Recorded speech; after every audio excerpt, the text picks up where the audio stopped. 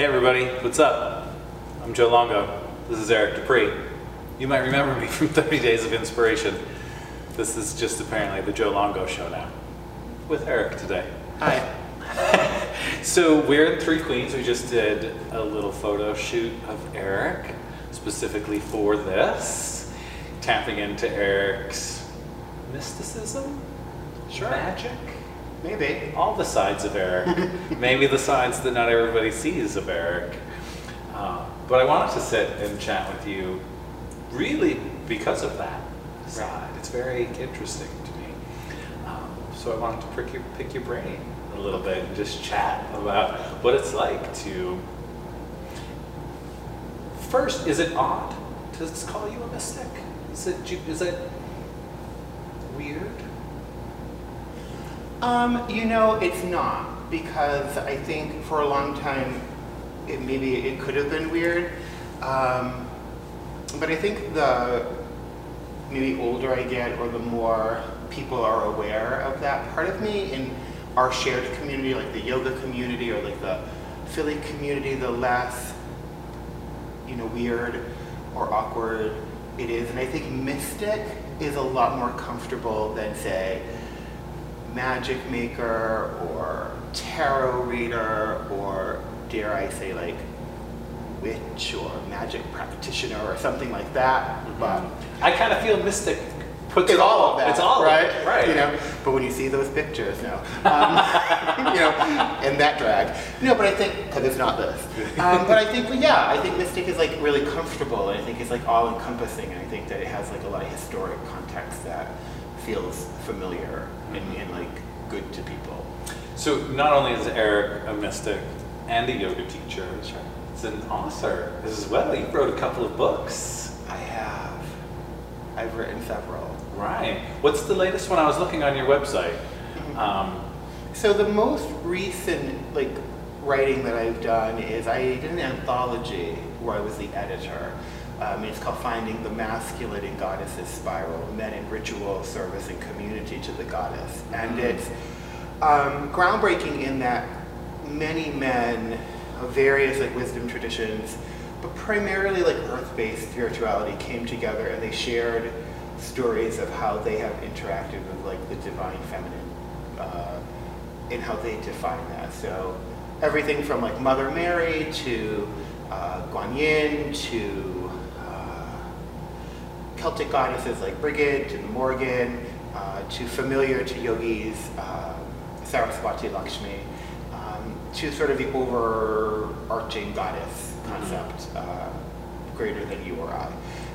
And, from childhood experiences to sort of reclaiming and re-identifying toxic masculinity to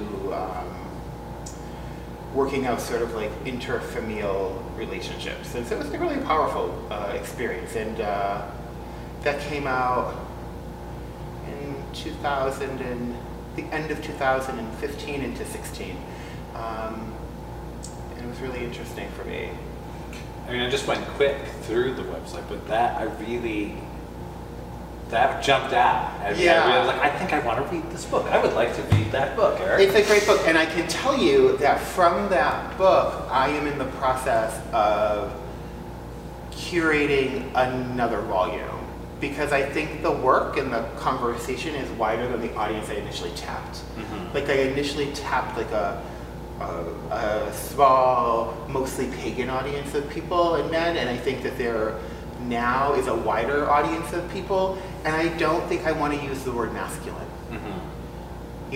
I think that has a sort of a really tight gender binary to it that made sense then, but I think now as I sort of talk to people and I see men's circles happening and forming more, and I think back then when the inception of the idea happened, it wasn't. And so I think now, as I begin to reformulate the idea, and I've talked to my publisher, I'm I want to re-offer and reopen that anthology concept and talk to men like you and men like our friend Danielle and people who have a different concept of wisdom work to crack open that idea again. And So stay tuned. Have you always felt a connection to like that divine feminine, divine mother? So I grew up in a matriarchy, and I think that is the primal source. So for the people that are watching, and they're like, what does that word mean? Matriarchy? Yeah. Yeah, so I had a mom and dad growing up. My dad is super religious, and I grew up in like a conservative Christian religious family, but the head of my religious family was my mother and like my grandmother, and decision making happened in that way. And my dad was away a lot doing church planting, and so I grew up just in female, like encoded community, and women made decisions and were empowered to do so. And I think the key in understanding like sort of matriarchy or a line of women is that women are empowered to stand beside men to make decisions. And so a big source of my understanding of spirit, not religion, but spirit really came from that place. And over the course of my lifetime, it's just evolved deeper and further, and to be wider than the liminal space that we sort of say like God is man or goddess is woman or all gender, no gender. I just see sort of like this encompassment of like the divine feminine is just all mother, that loves us all, and we all come from that space, and we are all seeking to return to that space, and that space is all love. So yeah, and sometimes that's scary. Like I want to preface it, I don't want that to sound like a airy-fairy, new agey thing, like, oh, it's all love and it's all good. The same energy that creates is the same energy that destroys. It's the same energy that brings a tsunami that wipes out the village or like burns down the wildfire to create again. It's that same manifesting space. It's inside each of us, the good virtue and also like the virtue to be an asshole. Like you have to reconcile that, and I think that that's the power of the divine feminine, to like understand like you're all of it. Expanding all the time. Right. I think that's one of the many reasons that I feel very connected to you. Yeah. Like the Kundalini practice is all divine feminine. Growing up, my brothers and dad would be in the garage working on like race cars and stuff. Totally. And I would be sitting in the kitchen with my mom and like her Bible study group or, Totally. prayer meeting, things like that. Exactly. I felt so much more comfortable there than in the garage getting my hands dirty. My mom would joke around and be like, Joe just doesn't want to get his hands dirty. Right. Like, no, I don't. And the conversation in here is so much more enjoyable than like, hey, give me that wrench. Right, but it's so funny because like it's not emasculating though to like not be in the wrench. Right. Like the conversation is still compelling and building sustainability and building community. It's just in a different way. Right. And I think that that's the power for men's work, right? The power for men's work, and by men's work, what I mean is like, meeting men where they are, talking about anger, talking about frustration, talking about maybe not finding a job because all you learned was like how to work a wrench, and then like there are no jobs with wrenches, so what do? And I think that that's part of like the conversation with men's work, and like the anthology that I worked on, the new piece that I'm thinking about now is like, there's a lot to be said about sitting around the table and talking about like why we feel the way we do, and that's like has for a lot of men been shut down. And so when I think of the divine feminine, I think like how do we create more space? And so yeah, that makes sense. Yeah. It's interesting. Before I came here, I was teaching my Kundalini meditation class. And I always ask if there's new people because Kundalini, sometimes could be an out there kind of practice. Totally.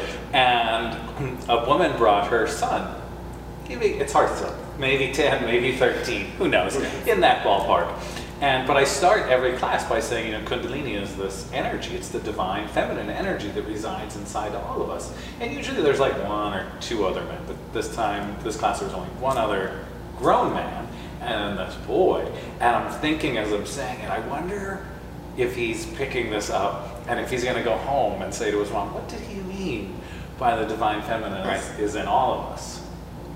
Just one of throughout the whole class, that little thing was in the back of my head, like, I wonder what this little person, if he even heard it, and how he might be processing that. And hopefully it stays with him and realizes that that divine feminine is in us, and it's okay, to be a man and still connect with all of those things. And I think it's important to just also mention, because the audience is, our shared audience is largely women too. A lot of women don't know what the divine feminine is because patriarchy has silenced it. So I teach predominantly women, it's my yoga community, but it's also my wisdom traditions community, and I'll talk about, we all come from the goddess, or you are goddess. And women have never heard that before. Just this past Thursday, I taught a restorative yoga class, and the whole class is about alone, awesome, and complete within herself, the goddess, spun creation. And women came up to me after, and they're like, I've never heard that before. No one's ever said that to me before. And it just like everything went out to cry, because I've heard these stories for years now, and I was just like, you're a woman of a certain age, much greater than myself, and this is the first time anyone has ever said, you are the goddess. And I was like, Mother, come to me and let me tell you all the stories that you should have been told your whole life. Right. So I think I think we're seeing a shifting tide in how women and men and trans people and people who live beyond gender are coming into their own, divine, generative self. I think it's great. And to Kundalini, I just taught this workshop on awakening our spirit work, and ego lives in the water of ourself, and it clouds our third eye.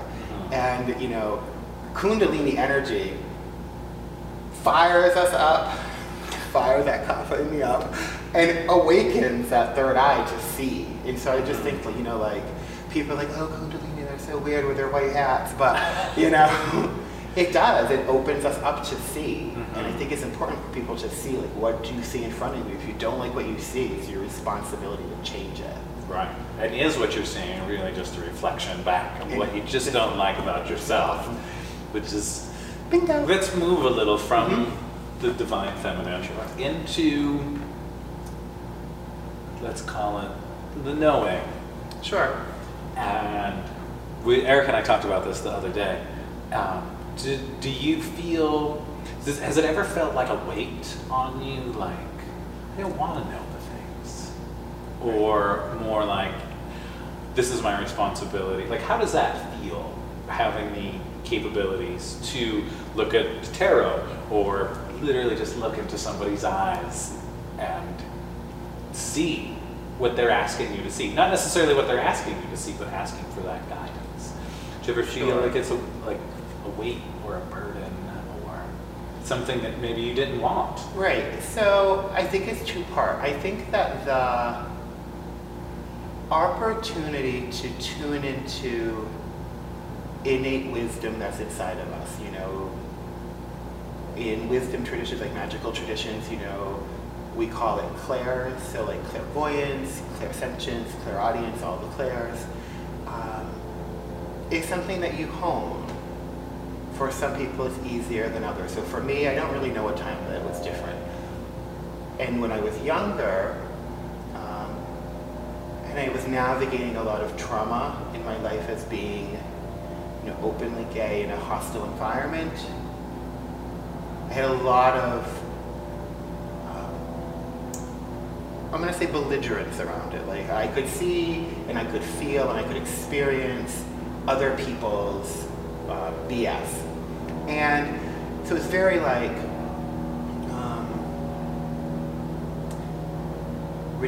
retaliation is not the right word for it, but it was like a tool that I had that you didn't. And so you were mean to me, and now I'm going to let you know that your shit stinks.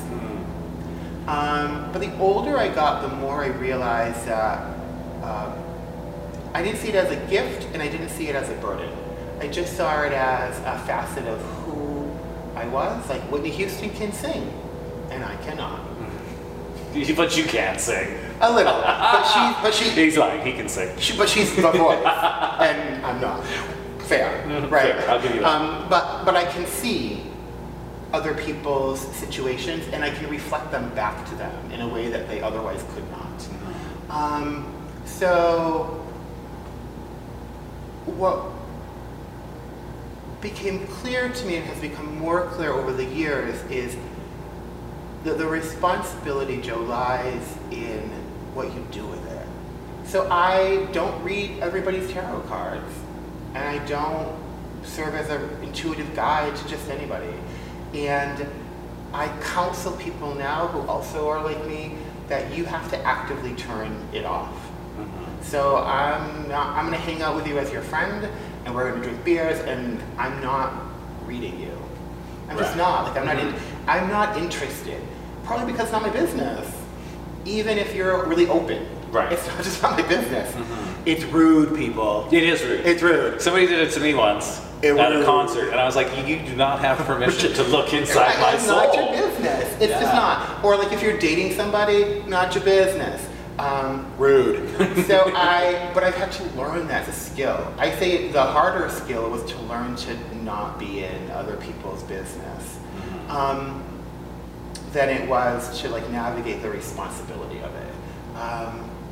And I do feel it in some ways that it is an interesting responsibility. And there were times when it was scary. And I had a moment, I would say in my early 20s, where I thought I was crazy.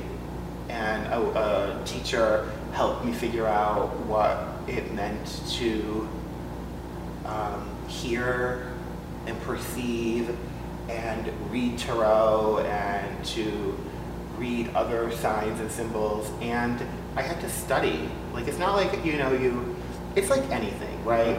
You are an athletic person, and so you come to yoga, and the practice of yoga is easier for you because you're inclined to athleticism, okay? But you still can get hurt, right? Because you're athletic, but you can still be a jackass and tear your rotator cuff.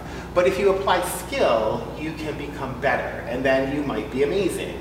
So people who work with me might be like, oh my God, Eric is like the psychic, like, whoa, amazing.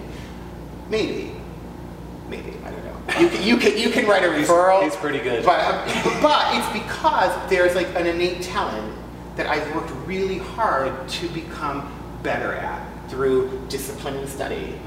And I think it's like that for anybody. Does that make sense? Yeah. To answer your question? Yeah. So I think it's a combination of seeing responsibility, being ethical in the practice of applied magic, and then studying.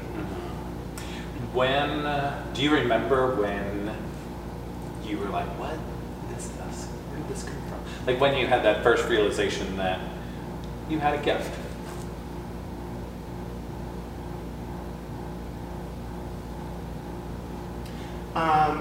Sure. I think the first,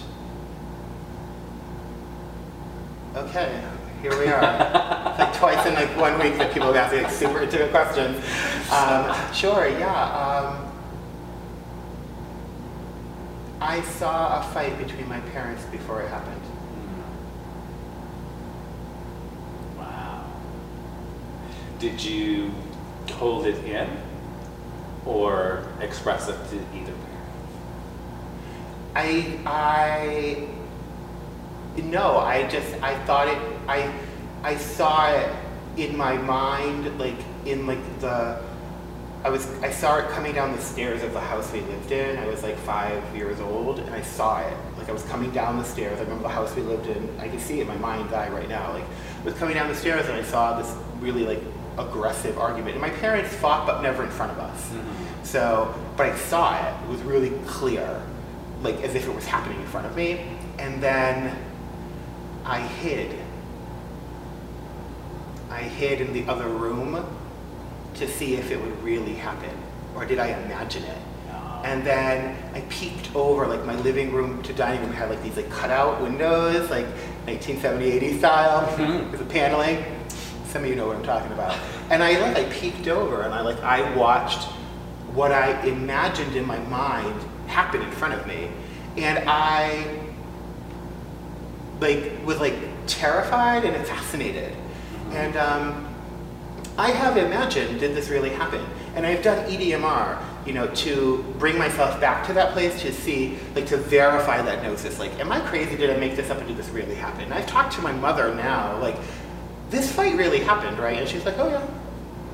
It's not just, a somatic experience in my brain that I've put there. That would be the first real time. And then the second time, I was 13 years old, and I was on the Cape. I grew up in Massachusetts, and I saw these tarot cards in a shop, but they were round. They weren't typical tarot cards or rectangular. They were round tarot cards, and I had a premonition about them in that moment. I could see a mature version of myself with them, but I didn't know, and I couldn't stop touching them. I just kept touching them, and I asked the woman, she let me play with them in the case. They were in the case, she took them out, and I just played with them for I don't know, it felt like an eternity. It was like a frozen moment in time. There are only 2 real round tarot decks that would have been around in that time period. One never made it to the East Coast, and then the Mother Peace deck, which are used today by Vicki Noble. And it's just one of those it was one of those foreshadowed moments. I don't read that deck. I have photographed it before, but it was in that moment that I knew. It's a download of information happened. In that moment, I knew I didn't believe in the God of my wisdom tradition that I grew up in. I knew the goddess in that moment. I knew that I would have a book that come into my life shortly thereafter, and I knew that I would have a seriously deep, profound, and painful experience with a female wisdom teacher. And all of that happened. And it was and I was 15 years old. And would that woman give me those cards? And eventually I re-met that woman years later, and she gave me a Mother Peace tarot deck. It was the creepiest thing. Isn't it creepy? It's creepy in the best way. Yeah, and all of it happened, and it's very in my wisdom tradition, the magical community and tradition that I'm trained in are all based around feminist female magic. It's all comes together, and it's so one of these days I'll write about it. I'll sit down, I'll really write about being a boy and that whole world and what that means. But yeah. Wow. Yeah. Thank you. You're welcome. For sharing. Really. I didn't mean to go so deep and personal, but thank you for sharing with us. So if there's 2 more things that I want to touch on before we wrap it up. First one is, if there's someone out there that is feeling intuitive, they haven't, what advice would you give them to where could they go? To not be afraid? In person? Or just in general? In general. If someone watching is I've had experiences like that, and I want to learn more. What would be something good? Let's say I want to learn more, I want to tap into more of my psychic abilities. So I would say the #1 spot where I think anyone can go is Mystic Dream Academy online. It's a lot of it is free. The guys that run it are wonderful wisdom tradition teachers. They offer psychic development classes. They're inexpensive to free, and you can learn. You have to do your work. You have to just simply do the work. But the resources are out there. But they are. Yeah, they are, and it's will repeat itself. And buy a tarot deck. Just buy one. Anyone you like. And just play with the cards. I played with the same deck of cards, not quite sure what I was doing for the longest time. And just step out. Nice. And second, I also noticed on your website that you have a little, it's a blog, but not a blog. What's it called? Help me out. The like a subscription. Oh, People Dark could- Moon Rising. Dark Moon Rising. Yeah. Sorry, I should have known that. You should have known that. Dark Moon Rising. Yeah. Tell us, what is Dark Moon Rising? Because I was very intrigued by that. So, Dark Moon Rising is something that you can subscribe to once a month, and it's something that I send out, and it's like a moon forecast. It's a tarot spread. It's MP3 of me leading you through guided meditations. Sometimes it's a recipe, and it's sort of the forecast of what happens during the dark phase of the moon. And so for those that don't know, the dark phase of the moon is the time at the end of the waning moon, right before you see the crescent of the new moon. So it's just this potent time, it's like potent healing that I write all about, and I send to people who subscribe to it. So it's like this fun project that I've been working on for a long time. And what it really is, it's my personal practice that I've just decided to share with others, because people are like, what do you do? And I'm like, this is what I do. Yeah. So, yeah. So I bring it up because it looks so intriguing and great. So check that out on Eric's website. I will link it right there. Thank you so much for doing this. Thank you. I appreciate it. Thank you for stepping out of your comfort zone. I know, it's so painless. And So much anxiety. and hop in front of the camera. He wasn't nervous at all. So thank you very much. I really appreciate it. I appreciate you and all that you're doing for our community. Thank you. And thank you all for watching. I will see you all next week.